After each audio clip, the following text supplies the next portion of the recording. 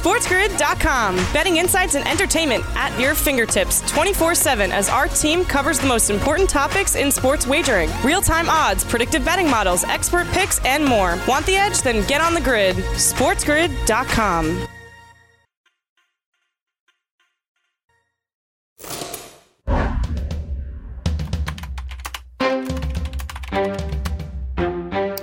This is Sports Grid. Get on the grid. In keeping in COVID tradition, we have two Monday Night Football games tonight, although really one is, you could kind of call an afternoon Monday Night Football game, to be honest with you, because it's starting real soon, like 4 hours from now. Welcome back. This is Fantasy Sports Today here on Sports Grid. I'm Craig Mish, along with Joe Pizzapia. And Joe, two Monday Night Football games tonight. So I know that it's been a tough year for everyone, but at the very least, your football dreams have come true, having these two games back to back. I know. I'm getting all these Monday games. I'm getting the Tuesday games. It's great. But yeah, 5 o'clock football is a little weird. I mean, maybe we could get, just a little bit later start, but that's okay. I will take it. It's going to be a great matchup, too. Two guys are in the MVP conversation with Buffalo and Kansas City. Both teams coming off games where I think we could both agree those are upset games. Probably Buffalo should have won that football game, or was favored going into it. And we all know Kansas City was very much favored at home by more than 2 touchdowns against Las Vegas. So two teams in a big spot, MVP-style quarterbacks coming off losses. I'm going to be glued to the TV. I don't know about everybody else. Sounds like a good time to me.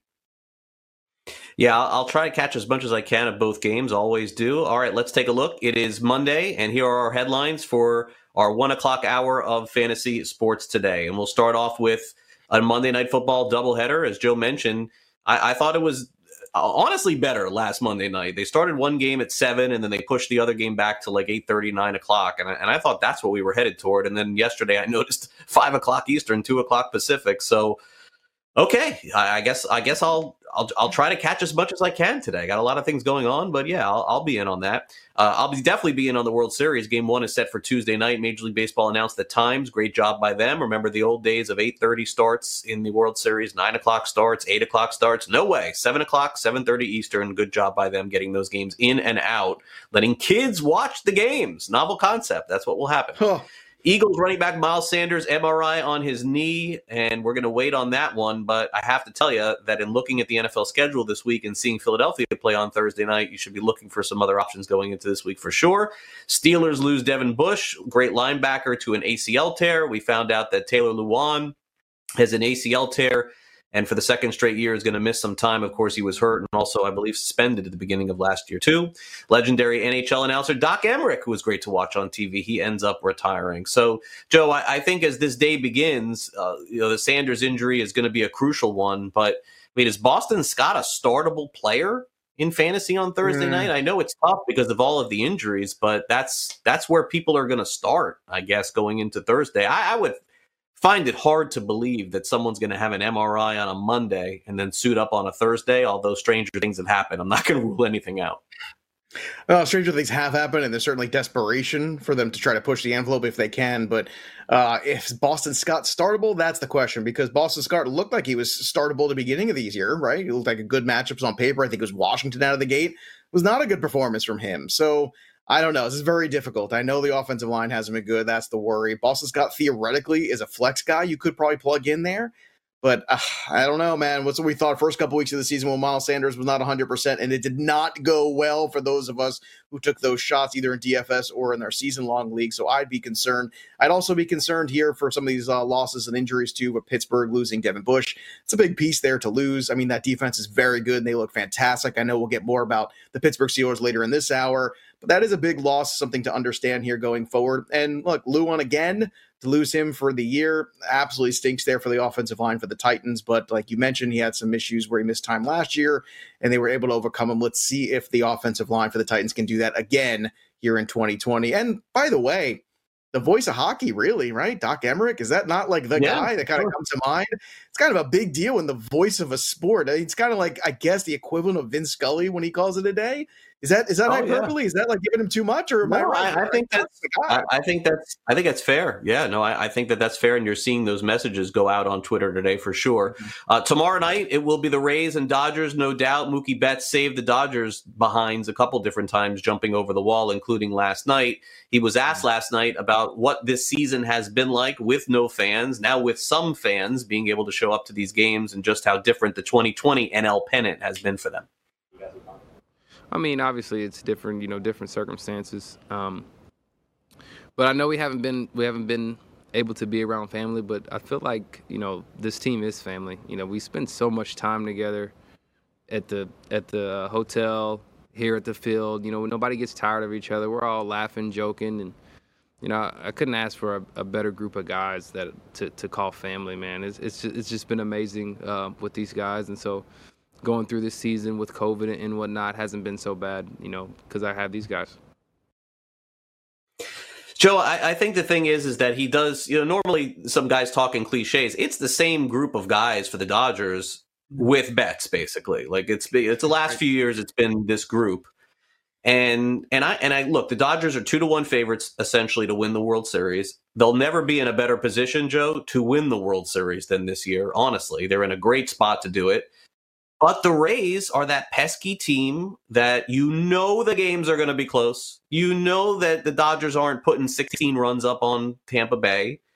And I think it could go either way. So, I mean, you sort of want to see the Dodgers finally get over the top. But then who am I to say that the Rays don't deserve to be there? I can't do it. Yeah, I mean, if I was doing the hot take prediction right now, I would say Dodgers in 6. That's just kind of what it feels like, because I do think the Rays will be competitive, and I would be shocked if the Dodgers would sweep them. But the Dodgers right now are a better team because of Mookie Betts, not just offensively, but defensively too. The huge plays that he made have really, changed that momentum in some of these games too. So it can't be discounted. He's been a huge addition. He's been worth every penny that they've been paying him and all the prospects they gave for him as well. So great job by the Dodgers making a game-changing move for a game-changing player. The top wide receiver in fantasy last week was Chase Claypool. How did he do yesterday? We'll tell you next. Don't go away.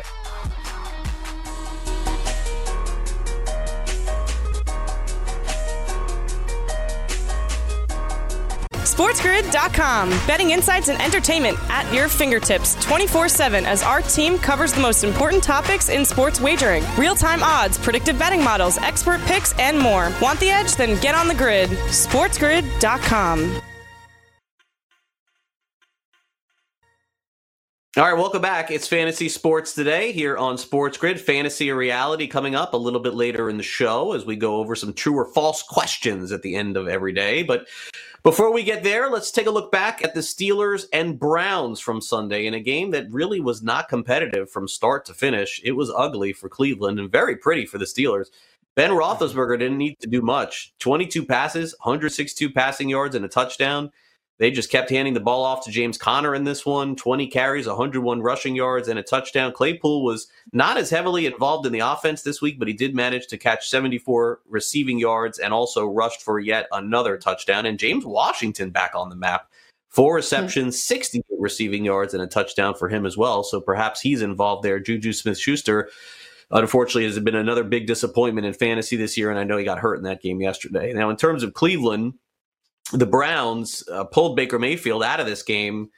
It just wasn't happening for him. 10 for 18, 119 passing yards, 1 touchdown, 2 picks. Keenum came in and threw for 46 yards in the fourth quarter. This was probably Kareem Hunt's worst game of the year, I think, if I'm not mistaken. 40 rush yards, 2 receptions, 17 receiving yards for him. It just the game was basically over, and I don't think there was much of a need. He got shaken up early in the game, I noticed too, and then came back in. Austin Hooper, 5 receptions, 52 yards for sure. But the story is, Joe, the Steelers just, it really was last year all about not having Ben Roethlisberger. And even though Roethlisberger's numbers this season are not off the charts, they're definitely good enough to get it done. This is one of the few defenses in the NFL that looks pretty good. And they have new weapons that are coming alive for them. Claypool has been a big reason. Claypool's becoming the number 1 receiver in Pittsburgh. I mean, that's a foregone conclusion at this point. Connor has actually looked really good. They're spelling him at the right times with Benny Snell. There's just a lot to like with Pittsburgh right now. It's funny you said he's the number one. I don't know yet. I mean, that Juju injury might make it so. We'll see what happens with that. But we were having a discussion on game day on Sunday. Is he officially already the wide receiver 2 after that game? And I think after this game, it's unequivocally yes. And I think he's probably a wide receiver 2 or, high end 3 at the very least in fantasy going forward. And you're right. Roethlisberger hasn't been mind blowing. He's not putting up a 5,000 yard season this year, but just the capability of a professional quarterback moving the chains, getting them in good spots, getting touchdowns, scoring points. That's the difference. This defense played phenomenally last year. Minka Fitzpatrick had that huge pick 6 in this game. He's had a couple of those since coming over from the Dolphins.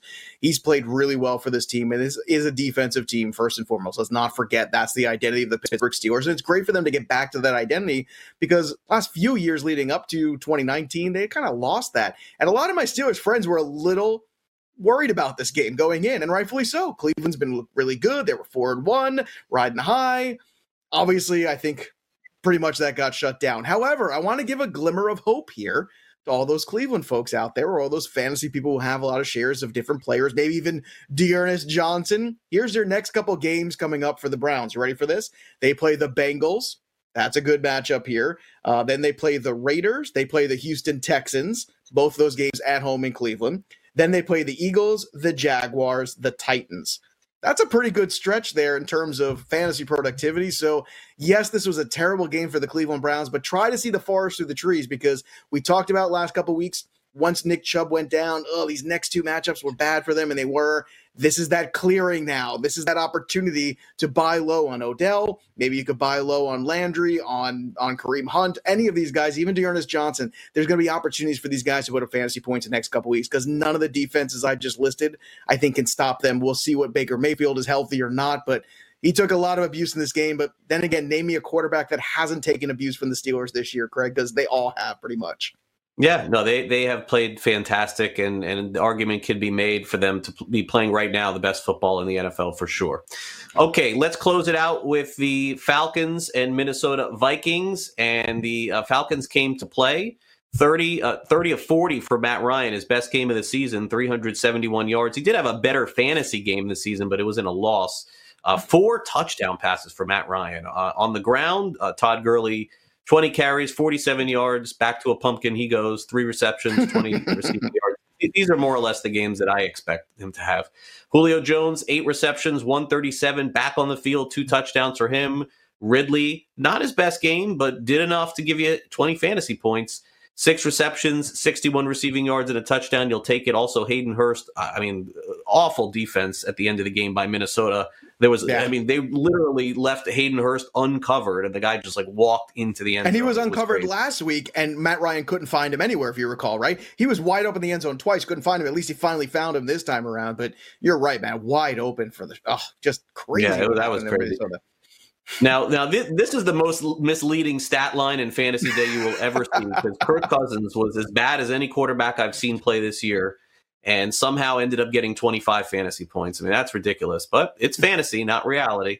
343 passing yards, 3 touchdowns, 3 interceptions. He had negative fantasy points in the first half. Think about that. Negative fantasy points. Jefferson, all garbage time yards, 9 for 166 and 2 touchdowns. Thielen, a garbage time touchdown. Irv Smith, 4 receptions, 55 yards. So what is the moral of the story here? There's a couple of things. The first is that you can close your eyes and take your money to the window and bet on a team when they fire the coach because the next week they win. And this has now happened 2 weeks in a row. Houston last week, Atlanta this week. If it would happen to Adam Gase, I'd take the Jets next week, too. That's easy. Let's not push this too far. I would do that. I would do it. That's lesson number 1. Lesson number 2 is that we have another entry into the Trevor Lawrence sweepstakes without a doubt in the Minnesota Vikings, unequivocally. They are right there for the taking here.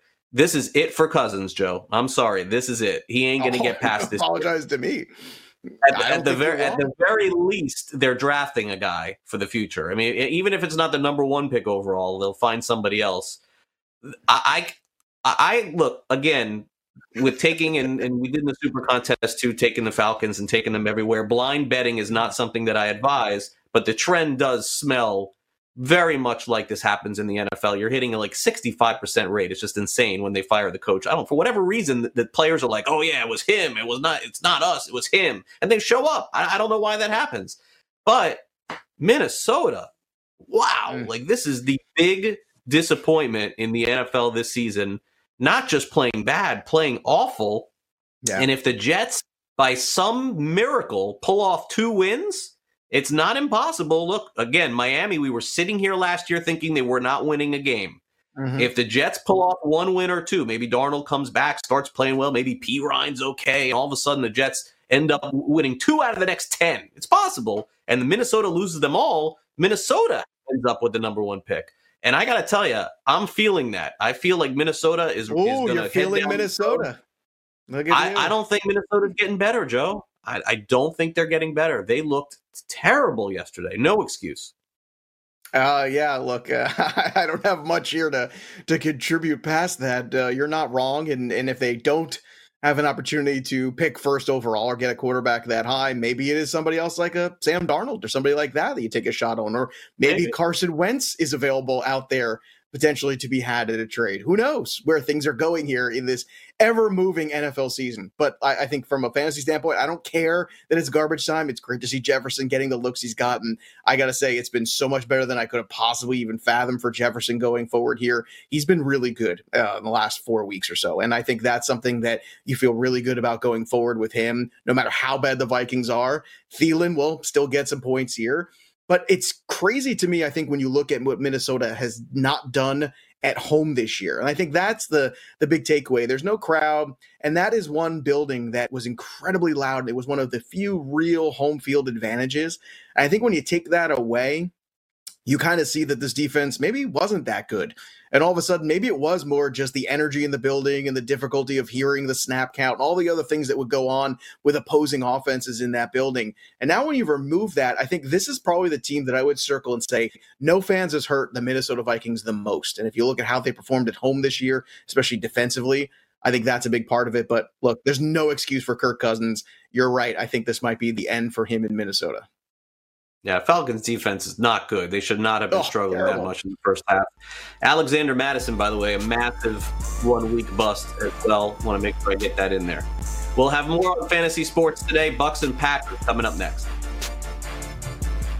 SportsGrid.com. Betting insights and entertainment at your fingertips 24/7 as our team covers the most important topics in sports wagering. Real-time odds, predictive betting models, expert picks, and more. Want the edge? Then get on the grid. SportsGrid.com.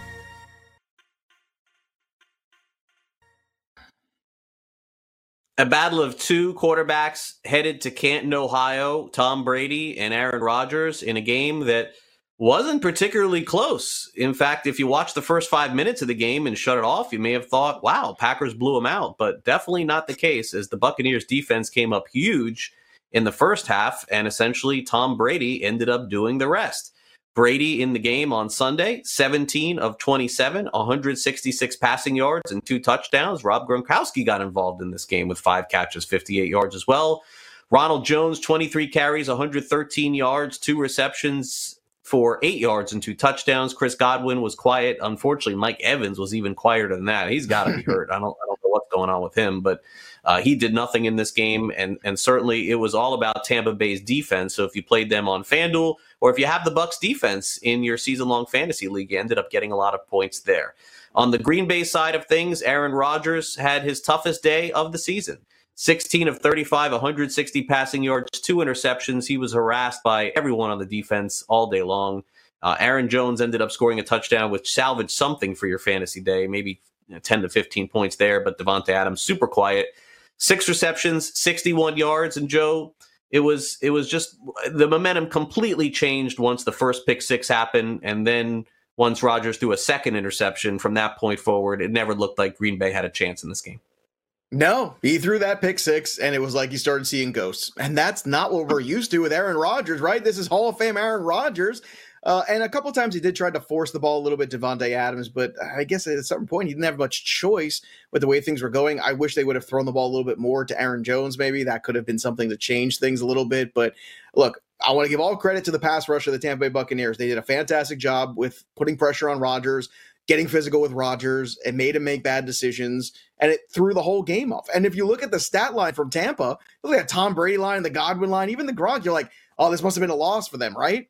Because it wasn't a really good offensive day for the Bucs. It really wasn't. They took advantage of what the defense really gave them. And this win is from the defense. I know Tom Brady had a couple good throws in good spots, and I want to give him some credit for that. It was great to see a little Gronk renaissance. It was really fun to relive, 2004 again. Yeah, right. But I mean, at the same time, it's like, I don't know, man, like that 2004. It's a little too far back. I'm sorry. It's been a long day. But anyway, when you're looking at things going on here, you're in a spot here where this is a big win for Tampa coming off a loss with the Bears. A good showing here from Ronald Jones, where I think that backfield is his now. Forget it. Like, don't even worry about it. But please, I'm going to say it one more time, nice and loud for everybody to hear. If you weren't listening last week, trade away Mike Evans. This is it. I'm telling you, these perpetual hamstring injuries are really been his undoing for the last year or so. It's always the same injury. It's why you see the yards per catch down so much. It's why you see him getting the ball at the goal line. Those couple touchdowns he has, right? Remember that stat line a couple weeks ago where he had 2 receptions for 2 yards and 2 touchdowns? It's because he doesn't have that burst. It's because he can't get going anymore.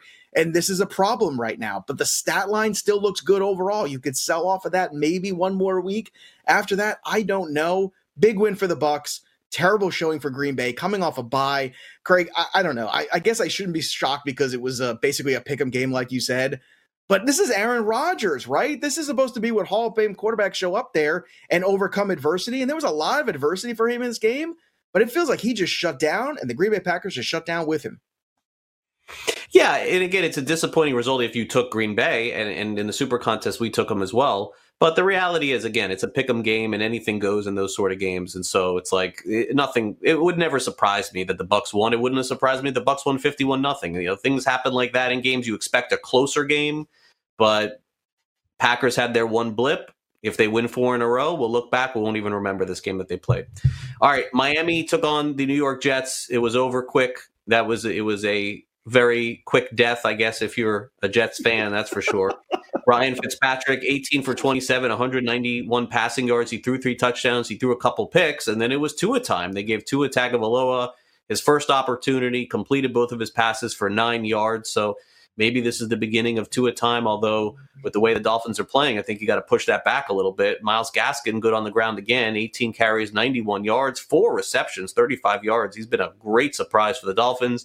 Preston Williams had a touchdown and 18 yards, and then Adam Shaheen, I live in South Florida, so I know who he is, but I didn't think that he was a player that ever would score a touchdown in a game, and he did. 3 receptions, 51 yards, and a touchdown. But clearly, at least here in South Florida, what everyone is talking about is the debut of Tua Tagovailoa.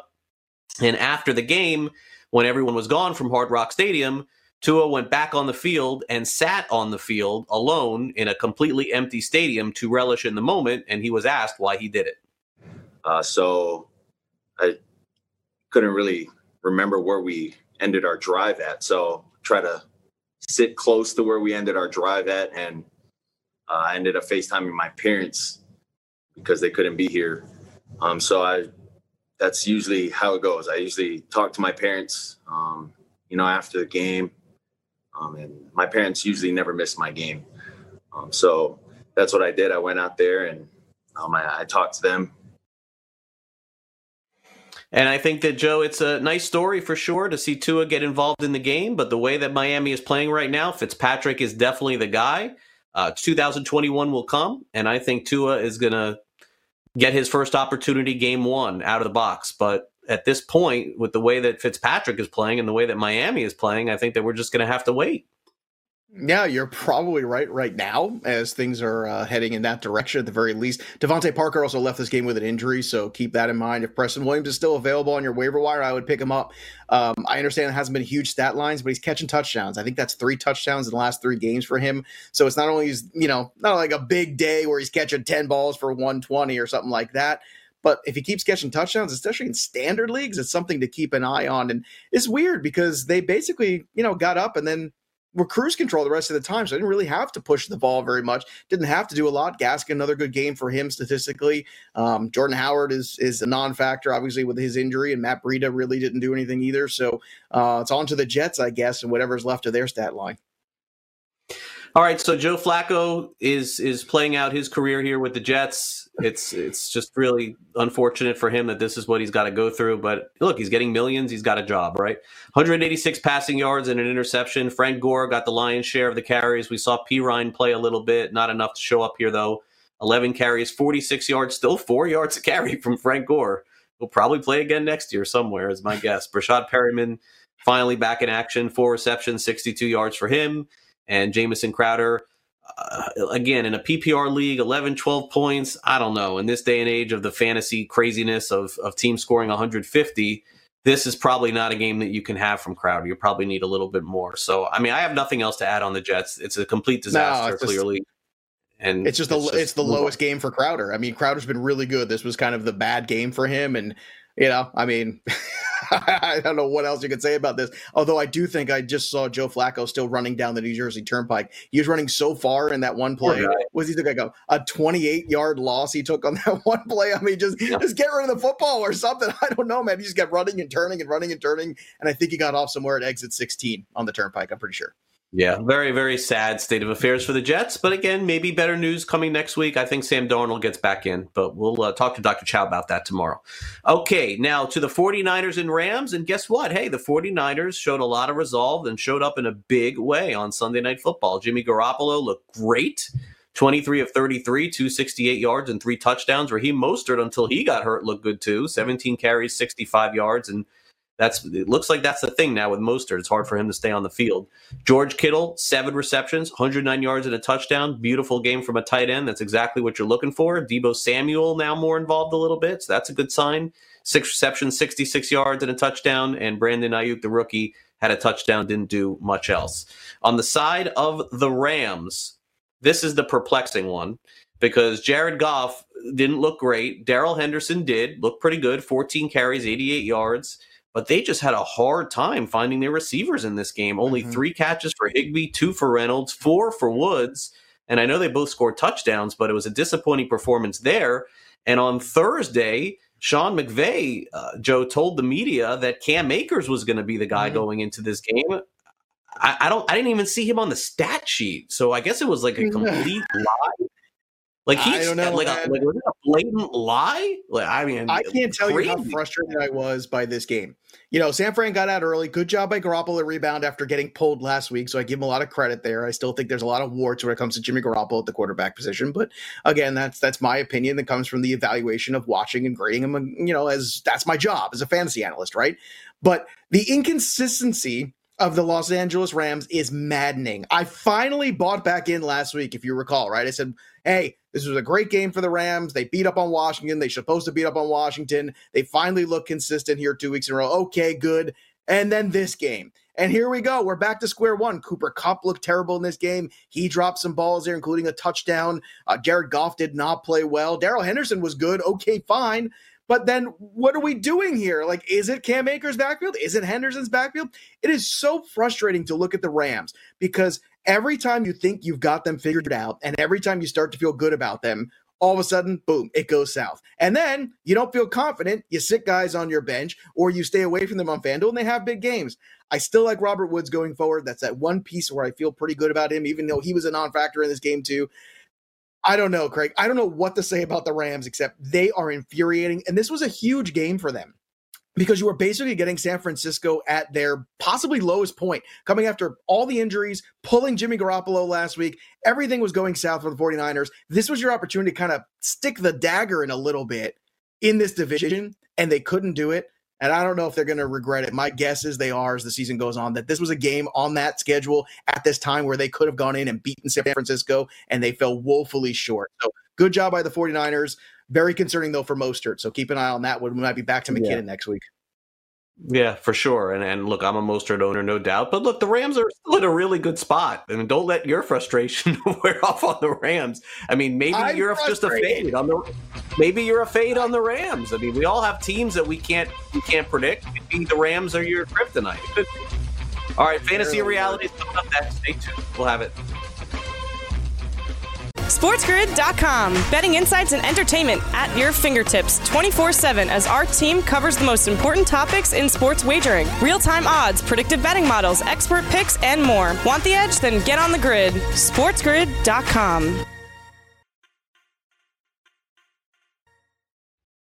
Before we jump into fantasy or reality, let's give you a quick update on the Philadelphia Eagles. As we've been talking about earlier in the show, Miles Sanders did have an MRI, and although they haven't released the information on that, ESPN is reporting that he'll miss Thursday night's game and potentially the following week's game. But Thursday seems to be the one that he would miss. So those people who have Boston Scott on their fantasy teams, certainly there's an opportunity there to play, although he has been no sure thing when he's gotten the opportunity. So we'll see what happens there.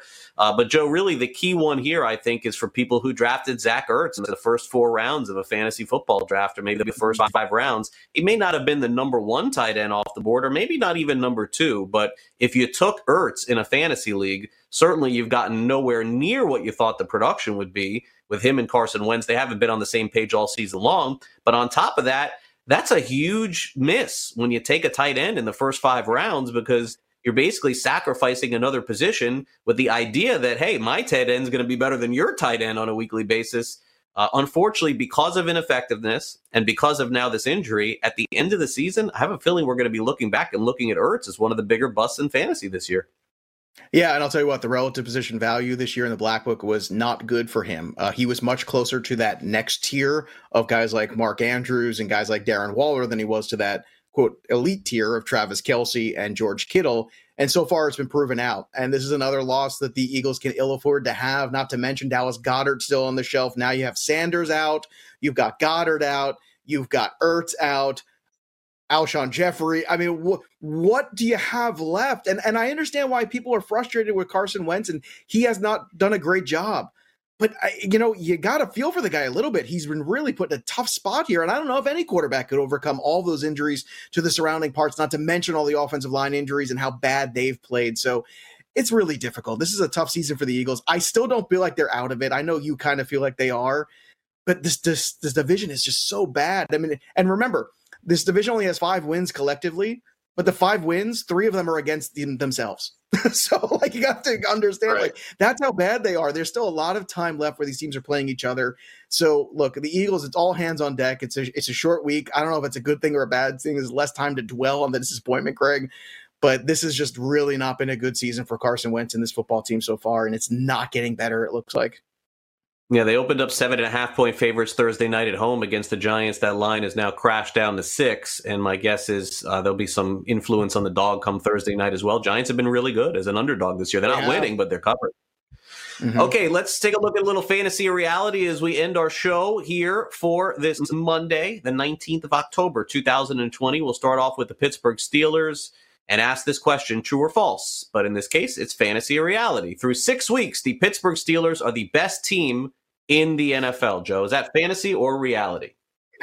You know what? They are absolutely in this conversation. And I think when you look at other teams in the AFC, especially like the Titans, right? There's a team that looks great right now offensively, but not defensively. And there's some other teams too. I mean, look at Seattle. They look great offensively, but not defensively.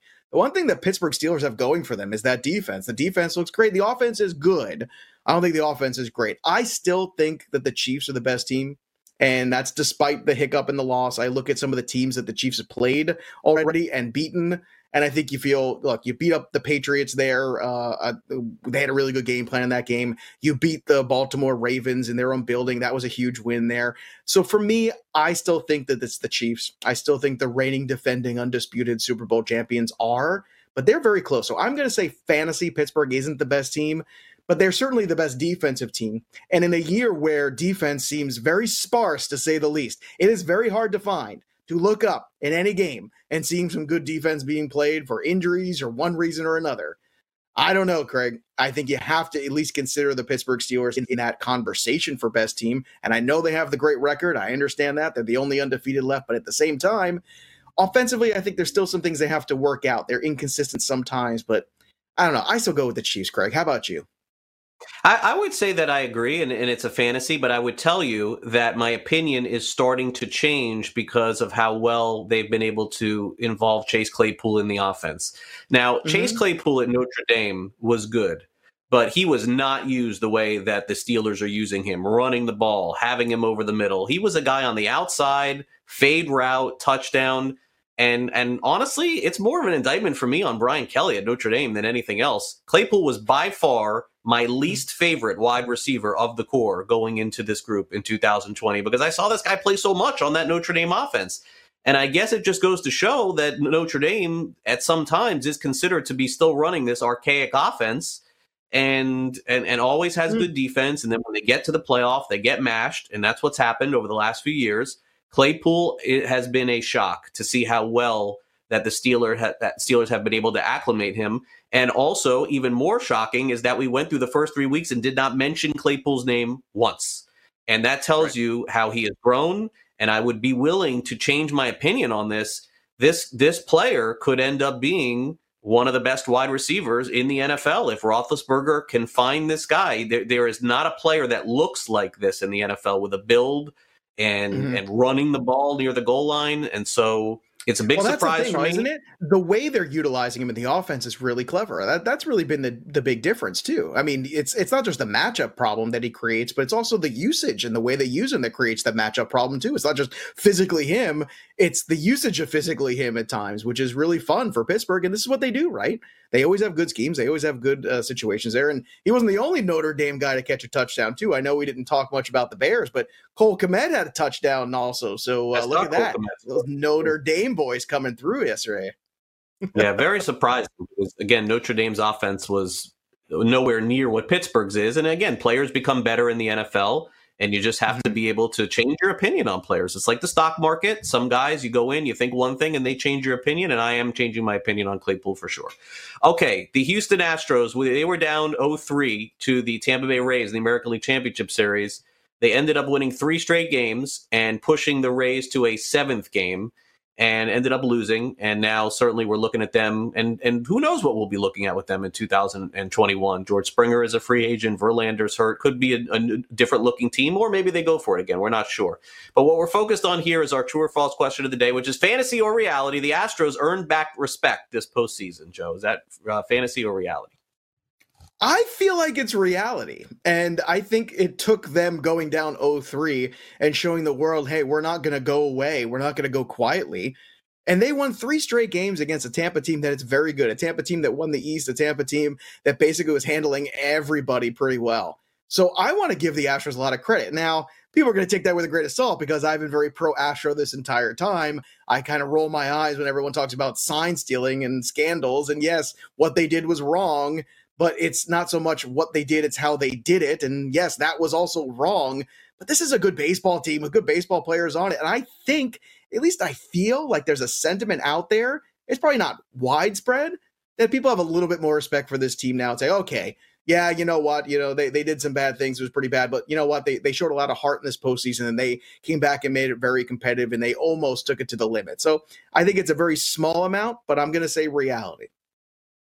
The sentiment that you're having is the mirror that you stare at when you wake up in the morning, because other than that, nobody has any respect for the Astros. Now, I personally like them, and I like players on the team, and I have relationships with players on the team. But the reality is they were under 500 during the regular season.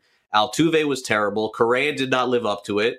And because they showed up over a 3-game period in the postseason, I don't think that's buying anybody back. I don't think anybody was rooting for them. I know maybe you were, and that's fine.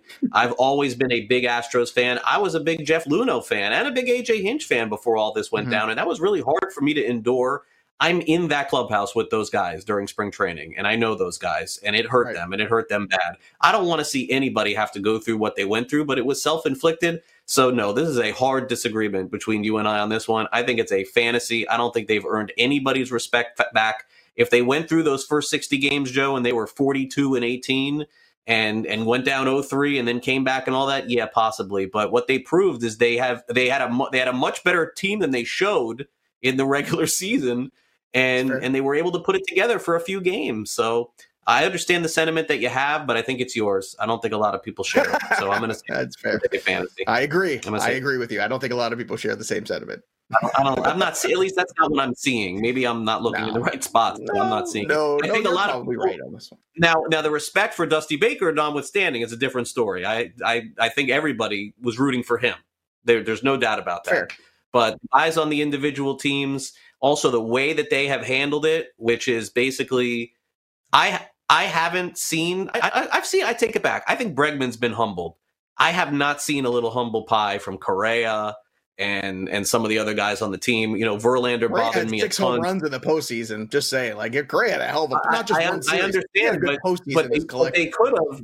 Joe. Listen. First of all, I agree with you. Other teams steal signs, and they were the ones who got caught. But Correa had the option, and Altuve had the option, and Springer had the option, and some of them had the option during this postseason to say, "Listen, we still feel really bad about what we've done. I hope this showed people that we still really are a good team." That's not the way they went about it. Okay, that's not the way they went. You're not wrong. So and again, I still am an Astros fan. I'm a fan of that organization. I know a lot of people in there. They're good guys, but I just don't think the general perception outside of Dusty is that they're getting any respect. And look, all those guys in a few years will either be gone or all around the league. And then the Astros will be a different team, and I don't think we'll deal with it anymore. But that's just where I'm at with it. Okay, so they're back again here, Joe.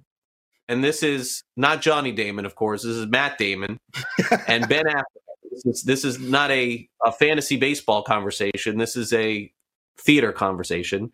They have decided to come back, and it's for a good cause, obviously. They're getting involved with another project, Joe. And why don't you tell us a little bit more about the project and whether or not you are sick and tired of these? Well, look, what they're trying to do is they're trying to raise some funds and help some people. And that's what these guys do. They've always been very philanthropic.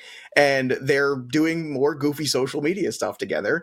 And I got to tell you, I am not over the bromance. So it is a fantasy. I'm not over it. I still think they're very funny. In fact, in this thing, they're holding up these signs like, "Hey, you can check me out.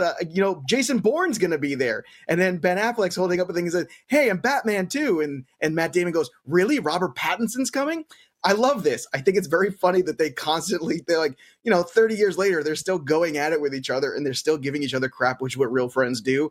So I like this. I thought Argo was a really good movie. I did not care for Ben Affleck as Batman, but I'll give him a pass on that. It's a hard thing to do, is be Batman after Christian Bale. But, I'm a big fan of the Bourne movies. Obviously, Good Will Hunting was great. I still enjoy the nonsense between these two guys. So for me, still a cool bromance. I like these guys, and especially when they're doing things for a good cause. I'm all about that. So what about you? Are you over the Affleck and Damon bromance? Yeah, I don't feel like I've heard a lot from them over the last few years. So I would say fantasy. I'm not sick of it. I could take it. I think that they're good together. And I think that some of the stuff they've done has been very funny through the years, and clearly Good Will Hunting at the start of that. So yeah, I'll say fantasy for that. I could find a lot of other things that I'd be sick of seeing, but this is not one of them. I'm sure. No, and look, they've done a lot of funny bits too with Jimmy Kimmel over the years too, where they're like in relationships with Jimmy Kimmel, and it's like I like when those folks don't take themselves so seriously. And you got in Hollywood, right? When you've won Oscars and you have all these moments, right, that they can still at this point in their lives not take themselves so seriously and make fun of each other and do it for a good cause and raising money for some funds in Africa and all these other things that they've done. Good job by them. And you know what? We should have more of this too. And then look, they've taken their lumps, these guys too. Don't forget. And they're still coming back and have a pretty good sense of humor. Yep. Okay, coming up next, it's time for the Sports Grid 60. So make sure you stay with us. Joe and I will be back here on the Tuesday edition of the show. We recap tonight's 2 Monday Night Football games. But we'll wrap our show up for today right after this. SportsGrid.com. Betting insights and entertainment at your fingertips 24/7 as our team covers the most important topics in sports wagering. Real-time odds, predictive betting models, expert picks, and more. Want the edge? Then get on the grid. SportsGrid.com. And welcome back. Matt Rule, the head coach of the Carolina Panthers, says that Christian McCaffrey still iffy for this week. Could play, maybe not. Either way, if you're an owner of Mike Davis, you've gotten a lot more than you possibly could have asked. So to say at this point, you'd be disappointed if he didn't play, of course you would. But realistically speaking, what did you expect? McCaffrey on the mend, on the way back over the next couple of weeks. That is for sure. All right, let's close it out today with the Sports Grid 60. And first, let's turn it over to Joe. What you got? It was a great moment for Tua Tagovailoa sitting at the 15-yard line after the game yesterday. He had a moment where he got back on the field after almost a year where his career was in jeopardy. I can't imagine the gravity of that moment, and the fact he was sharing it with his family is definitely a beautiful thing. But as he's looking down the field, I think all you could see is the future. The future is this kid is healthy. The future is this kid is one of the best kids you'll ever meet anywhere. The competitive nature, the football acumen, the athleticism, all of those things. So although this was a very short start for him, getting just 2 passes, but he was 2 for 2 for them. It's only the beginning for hopefully a very long NFL career for Tua, because it's been a long road back. And I think we could all say after Sunday, that was one of the nicer moments that we're going to ever see in the NFL. Yeah, for sure. We'll see what the Dolphins end up doing if they keep winning, how long Tua waits, or maybe he starts playing a little bit more each week. We'll just certainly have to see, although there was really no threat to Tua yesterday against the Jets. That is for sure. All right, so the college football season has been solid. It's been fun. We've had some COVID postponements for sure, but it does feel like there's something missing from this season. And that thing that is missing is back this week as the Big Ten is back, and that player that has been missing from the college football season is Justin Fields, the quarterback of Ohio State. Now, I understand that Trevor Lawrence, who's been my favorite quarterback for the last 2 years, without a doubt, is going to be the number 1 pick overall in the draft. But do not sleep on the idea that Fields could be the best quarterback in the draft. It's certainly possible. We've seen stranger things happen before. The Big Ten is back this week. Ohio State, of course, played for that championship, took out Clemson. It will be great to see them back on the field, as well as Alabama, and as well as the Clemson Tigers, as we've seen over the past month. That'll do it for the show. Thanks again to tuning in. Thanks again to our folks at LTN, Danny, Brett, and my co-host Joe Pizzapia. I'm Craig Mish. We will see you tomorrow at noon. Have a great day, everybody.